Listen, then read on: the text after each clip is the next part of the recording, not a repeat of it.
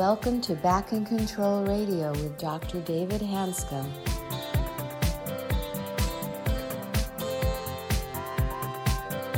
Hello, everybody, and welcome to another episode of Back in Control Radio with Dr. David Hanscom.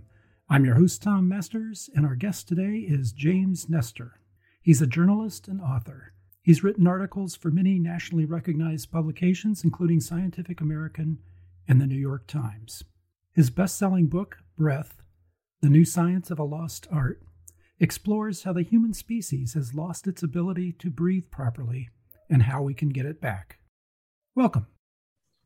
Thank you, Tom. James, welcome to the show. I'm excited to talk to you. And James is an author and journalist. He's an excellent author and journalist. I read his book, Breath. It's called A New Science of a Lost Art. And I have been a surgeon for over 30 years. I've been operating people's spines for a long time. And it turns out most spine surgery should not be done. It turns out that a lot of what we're doing we're doing surgery on a fired up nervous system. And the breath work is really, really critical in just calming things down. So the book's extremely entertaining. He goes into the history of breathing, through the centuries even. His book has done extremely well. He's talked all over the world. So I'm honored to have him on my show. So welcome, James. Happy to have you here. Thanks a lot for having me.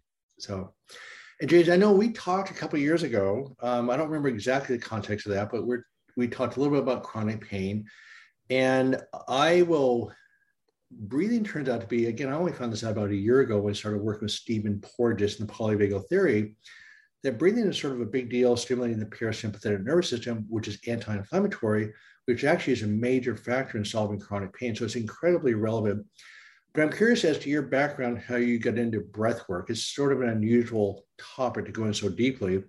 And what's fun about this book, Breath, is that he has spent a lot of time researching all sorts of different things. You've traveled around the world talking to people directly. So I'm just curious how you get started into it and how you started diving so deeply into it. I started off because I myself was in pain. I was having a lot of respiratory issues, and I was eating all the right food and sleeping 8 hours a night and exercising like a maniac, but I kept getting respiratory problems. I would get bronchitis. I would get pneumonia, mild pneumonia year after year. I surf a lot here in San Francisco, and my doctor always told me, said, get used to it. It's called old age. I was given a Z-Pack, some antibiotics, and sent on my way. And I did that for years, and I thought it was normal until I talked to another doctor friend who had a little wider view on how the human body works. And she suggested I check out a breathing class. She didn't think I was breathing properly. This is the first time I'd ever heard that respiratory pathologies could be linked, like even things like asthma and COPD could be linked to the way in which we breathe, these bad habits. So after I did that, I was marking my own progress, and I felt a huge amount of improvement. And I started getting interested in what else breathing could do. But this was a years-long process to convince myself, a science journalist, that a book about breathing was something worth spending an additional 5 or 6 years researching and writing. Well, that's what's fun about the book, is that you did do a tremendous amount of research. And what I was surprised about is how many centuries old different breath techniques are. I mean, people figured this out centuries ago. And so medicine, as you know, I won't rant too much today, has sort of missed it. And so breathing affects your body's physiology. And physiology, by the way, is the way the body functions. And of course, if you have asthma or bronchitis, that's a functional issue. There's not really a structural problem there. And so your body's chemistry, everything is affected by all sorts of things, including breath. So I'm curious, what was the first set of tools that you learned that seemed to help your personal breathing issues? First thing I learned was that the nose and the mouth, the air taken through these pathways, are drastically different. And I had always been told and had always understood that air is air, right? It doesn't matter how you get it. You can take it through the mouth, you can take it through the nose. Who cares? And that was my understanding. And I remember, being in boxing classes and being in other fitness classes, and everyone's breathing through the mouth. And this was supposed to be how the body got more oxygen. So I was never told otherwise. I'm sure I was a mouth breather as a kid. I'm positive about that. I was a mouth breather at night. And how I know that is because I would go to bed with a huge glass of water every single night because my mouth was parched and dry every single night. It didn't matter if I was camping at a hotel. I had to sleep with water by my side. So understanding that something so simple could have such a profound impact on your mood, on your sleep quality, on pain to a certain degree, was really interesting to me that, I hadn't heard this before, something so simple, and no one was really talking about it. Even pulmonologists weren't really talking about the difference between nasal breathing and mouth breathing. Can we talk about your father-in-law just for a second? Of course, yeah. So James and I have a very interesting connection. So I started out in internal medicine in Spokane, Washington, in 1979. And Donald Story was my chief at that point. He's a pulmonologist, and he happens to be James' father-in-law. And he's an incredibly nice guy. I worked with him also in Spokane through Primera, which is an insurance company. And really just a wonderful start to my career was your father-in-law. And he is a pulmonologist. He does take the traditional medical view, which is great. He's a superb physician. And so it was very interesting connection as we talked a couple of years ago about, our common bond there. Yeah. And, I've known him for 8 years, and we talk a lot about health, and we talk a lot about medicine. I don't come from this field, so I come with questions mostly, and he comes with very clear answers. And so during the process of writing this book, it was so interesting watching him change his mind about a lot of things. Not by what I was saying or my opinions, but by the science and by the studies. And, there's 400, 500 studies that I referenced in this book. And so that's harder to argue with. It's very easy to argue with me, but not with the science. Right. No, it's a great connection. So going back to what's interesting, I'm going to just jump into chronic pain just for a second. So it turns out that mental pain and physical pain are the same thing. And you mentioned change in mood. And it turns out the emotional pain and physical pain are processed in similar circuits in the brain. And the bottom line is when you sense danger, mental or physical, your body goes into threat physiology or fight or flight. And you're agitated. And you may know my work is that I am working hard to take the word anxiety out of the diagnostic coding manual because it's a physiological state. It's not psychological. And the physiological state is intended to be unpleasant because it's a survival reaction. And so what happens, it drives out your psychological behaviors, addictions, and different bipolar depression because you can't escape this thing, because we can't escape our thoughts. So one way you go from fight or flight into safety, and again, in safety, it's oxytocin and dopamine and serotonin, anti-inflammatory cytokines, you feel great. So I talk about this a lot. And again, as you do breath work, you're actually stimulating the vagus nerve, which is the parasympathetic nervous system, which is highly anti-inflammatory. And again, I'm embarrassed that, I've been in medicine for a long time, and I didn't have a clue how breath work could be such a big deal. So I do want to go. So breath work actually takes you out of fight or flight into safety. And you will notice a shift in mood, and you will notice a shift in pain because it's anti-inflammatory. Chronic pain is a neurological diagnosis. It's inflammatory. Your brain itself is throwing off inflammatory cytokines, so your brain's on fire. And so the breath work is a very powerful way, and obviously simple way of actually changing that. So I want to go back to because I will have to say I had not understood this either until I read your book about mouth breathing versus nose breathing, because I am a horrendous mouth breather. I even had surgery at UCSF for a septoplasty to try to get my breathing better. It didn't work. And so I'm really curious about how you made this switch, because that really caught my attention, because mouth breathing is a huge issue for me.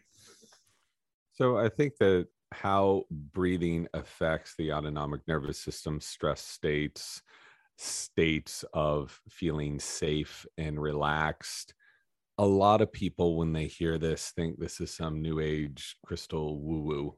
And so what I would suggest people do is all you need is a pulse oximeter. All you need is a blood pressure monitor. All you need is to feel the reaction that happens in your body by just slowing down your breathing, exhaling longer, even holding your breath for a little bit. This is not a quote placebo effect or some new age effect. Your heart rate slowing down, your Right. blood pressure dropping 10 to 15 points after a few minutes. I've seen drops like that in my blood pressure, easy. Your mood shifting, this feeling of relaxation. You're going to notice, wow, I can actually feel some more warmth in my fingers and my toes. This is not a fake effect. This is your body responding to the most simple biological function. So how you choose to use and control that biological function, of course, it's going to affect how your organs operate, how your brain operates, how your heart operates, how your lymph system operates. Of course it is. And there's so much science to show this. You can see this with EEG studies. You can see this with studies looking at stress responses, at C-reactive protein, whatever, across the board. So I think that's the first thing that people need to understand is this isn't a psychological trick. It's a biological trick. So after you understand that, all you have to do is look at the human body, actually any mammal's body, and look at a cross section of their heads. And you'll notice that the nasal cavities are extremely complex and ornate. So nature does not design stuff randomly. There's a reason why over millions of years of evolution, we have developed this incredibly ornate organ, all of these structures. It's because the air you take through your nose will be slowed down, it will be heated, it will be moistened, it will be pressurized, it will be filtered. So by the time that air gets to your lungs, you can absorb a lot more oxygen. You can protect your lungs this way. And this isn't to say you can't take some mouth breaths throughout the day. That's completely fine. I'm talking about habitual breathing. If you're breathing 20,000, 25,000 times a day, and you're just exposing your lungs to everything in the environment, your body's going to break down. And we're seeing that all over the place. Right. There's a term now in medicine called medically unexplained symptoms. Have you heard of this term? I have, yes. It's the worst term ever designed. If you have a car sitting on the street, the car has no symptoms until you turn it on. So it's either running normally or it's being overheated or it's missing a spark plug, but a car not turned on doesn't work. So the body creates symptoms by physiology, by the way it functions. And so if your oxygen levels are too low, of course, you start gasping for air, or even as you pointed out in your book, if your CO2 levels go up, you start panicking. And so the basic idea between a sympathetic versus parasympathetic nervous system is a big deal. The sympathetic nervous system activates you. If it stays activated, you're going to wear out. It's like driving your car down the freeway in second gear. It's going to break down. So what you're doing with the breathing, you're directly stimulating the vagus nerve or the 10th cranial nerve, which is powerfully anti-inflammatory. So even the inflammatory proteins in your brain actually switch from excitatory to calming. And so your mood does shift. So I'm still very curious about the nose breathing versus the mouth breathing, because I need to know this. Mm-hmm. I want to, so I'm just curious. I've been breathing this way for 67 years or 68 years. So how do I switch? Mm-hmm. So it's hard to offer a blanket prescription to everybody because everyone's different. And most people have a slightly different problem in their noses. Some people, it's a use it or lose it problem in which the tissues are just not used to taking in this volume of air. So for those people, all they need to do is to practice nasal breathing. That was my situation. That was the situation of Ann Kearney down at Stanford. She was slated for nasal surgery. She said, something seems a little wrong here. She looked at 20 different patients who had laryngectomies and found that between a few weeks and a few years, their noses completely clogged up. So once you stop using your nose will start, all those tissues all those erectile tissue will close up. Okay. Okay. So you can understand, you're like, well, if that's the case, what's going to happen if I start using my nose more? Well, we know what happens. Your nose will open up. This is not true with people with polyps or structural issues who've broken their nose 3 or 4 times. So I really try to resist saying, you have to do this, this, and this, and you're going to be fine. Everyone's different. I will say, though, and this, I'm just echoing what I've heard by experts in the field, the majority of people just need to breathe through their noses more. So the next question is, how do you do that? Well, in the daytime, it's easy. You can become conscious of how you're breathing. And a little trick that I've used before is, and I was told this down at Stanford by many other researchers, is I use a little piece of tape, micropore tape. It has this very soft adhesive, so it's supposed to come right off. And that's what it does. And I take this is ridiculous, but there's nothing more ridiculous than being a mouth breather your whole life, everybody. So you take a teeny piece of tape and you just put it at the center of your mouth like this. And that's the technology. And you can answer emails, do your dishes, start with 20 minutes. Once you get comfortable with that, watch how this comes off. It comes right off. You never rip it off. Use your tongue to take it off. So once you get comfortable, and it's going to be terrible if you're a chronic mouth breather, you're going to feel panicked. You're going to be, oh my God, I can't breathe. Oh, I don't understand these feelings right now. Do it for 5 minutes. Do it for 10 minutes. A few days later, do it for 20 minutes. You see where I'm going with this. Right. And soon you won't go out on a walk for an hour. Don't open your mouth. Focus on your breathing. Breathe in a rhythm. Don't open your mouth. It's going to be terrible the first few times. You can carry this over to sleeping, which I have found is by far the most transformative thing that you could do. Is if you have been a mouth breather during your sleep, like the vast majority of people, you switch to nasal breathing, your sleep quality will go up. You will tend to snore a lot less, and some people tend to have less sleep apnea because you have more pressure, and that pressure helps push those tissues back, calms you down. No, it's interesting. Since I read your book, I actually have concentrated at night more through my nose. And I did notice a bit of a difference already. So I'm curious, after you started doing this, I'm assuming it's very habitual for you by now, but how long do you think it took for it to become a habit for you? I've broken my nose a few times, never got it fixed. I took an x-ray down at Stanford, and the chief of rhinology research there looked at my x-ray and started laughing, which is something you don't want your doctor to be doing. He said, you are a perfect candidate for nasal surgery. I said, well, I don't want nasal surgery. And he's like, well, you can do all this stuff, but you'll be back. I said, well, we'll see about that.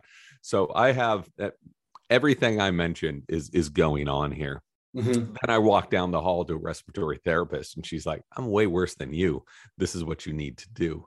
Okay. So it took me, I would say, in the daytime, a few months. And then it's mostly, you just notice it's not the breathing through the nose that you have to pay attention to. You'll just notice there's a different feeling in your body, in your mouth, obviously, in your lungs. Your brain starts to register that air is coming in quicker. And that you associate that with panic, right? And with stress. That's why people with anxiety and asthma tend to have very low CO2 because they're breathing. So it took me a couple months. For sleeping, I still have to wear this tape. I do not have the facial structure that allows me to keep my mouth shut. Whenever I put my head down on a pillow, my mouth opens, and it's been years. And so I'm stuck with a roll of tape by my bed. But whenever I haven't used it, I have felt so different the next morning, and I track my sleep, and the data shows that. Did you ever use those strips that open your nose up a little bit? They're fantastic. All of those training wheels are great. And a lot of people only need them for a few weeks, maybe a few months. They're nasal dilators called mute strips. And they're called mute because people don't tend to snore a lot less when they wear them. Why are they snoring a lot less? Because they're breathing through their nose. Right. And some people have nasal collapse, so nostril collapse here.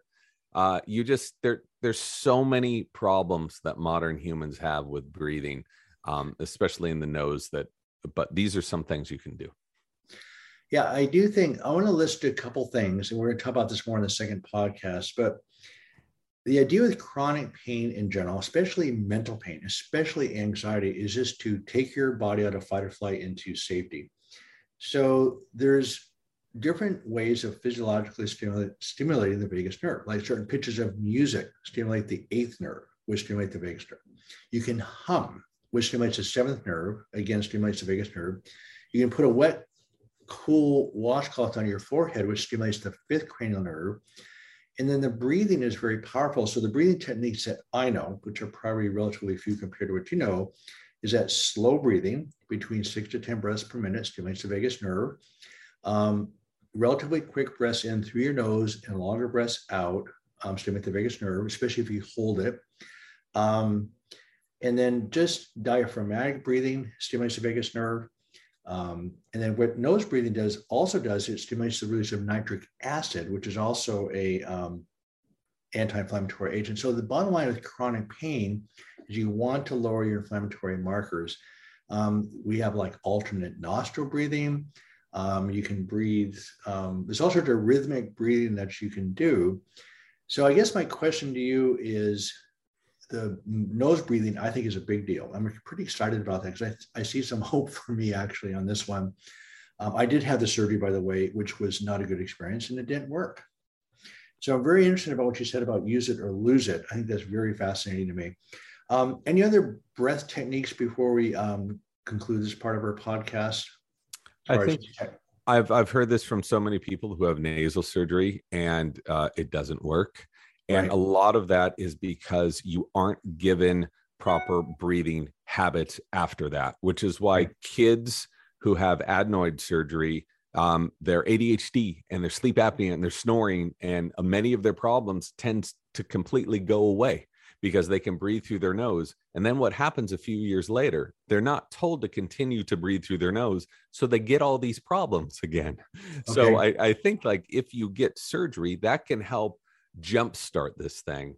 It can help open it up, but you should be given 15 minutes, a half an hour of training, or at least a booklet to say, we've opened things up, but now the rest is up to you. You need to use your nose more so that those tissues will remain dilated and won't be closing in.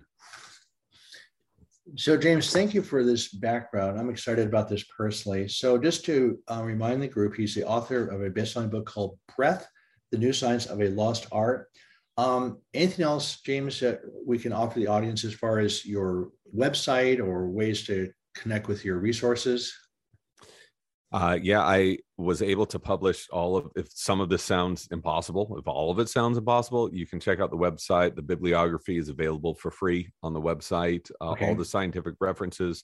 There are interviews with experts in the field, one of whom I'm talking to right now about breathing and how it affects anxiety, breathing for infants, so on and so forth. All of this is available. There's no paywall or anything like that at Mr. James Nestor, mrjamesnestor.com. Okay.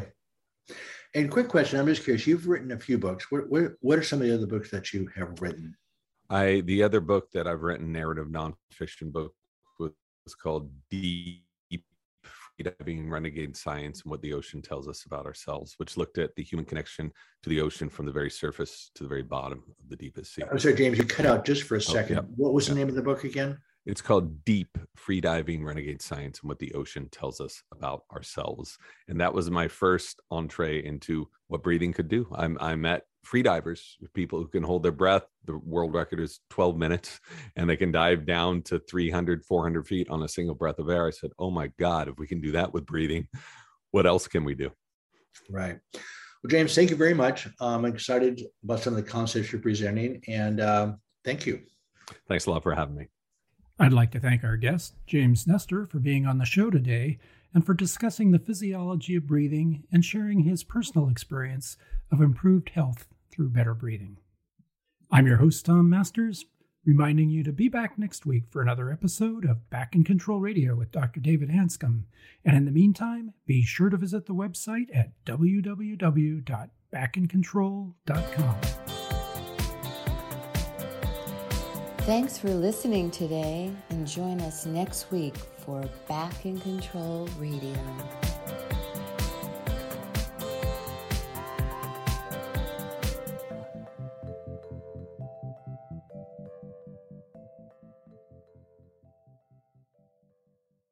Judy was boring. Hello. Then Judy discovered ChumbaCasino.com. It's my little escape. Now Judy's the life of the party. Oh, baby, mama's bringing home the bacon. Whoa, take it easy, Judy. The Chumba life is for everybody. So go to ChumbaCasino.com and play over 100 casino-style games. Join today and play for free for your chance to redeem some serious prizes. ChumbaCasino.com. No purchase necessary. Void where prohibited by law. 18+ terms and conditions apply. See website for details.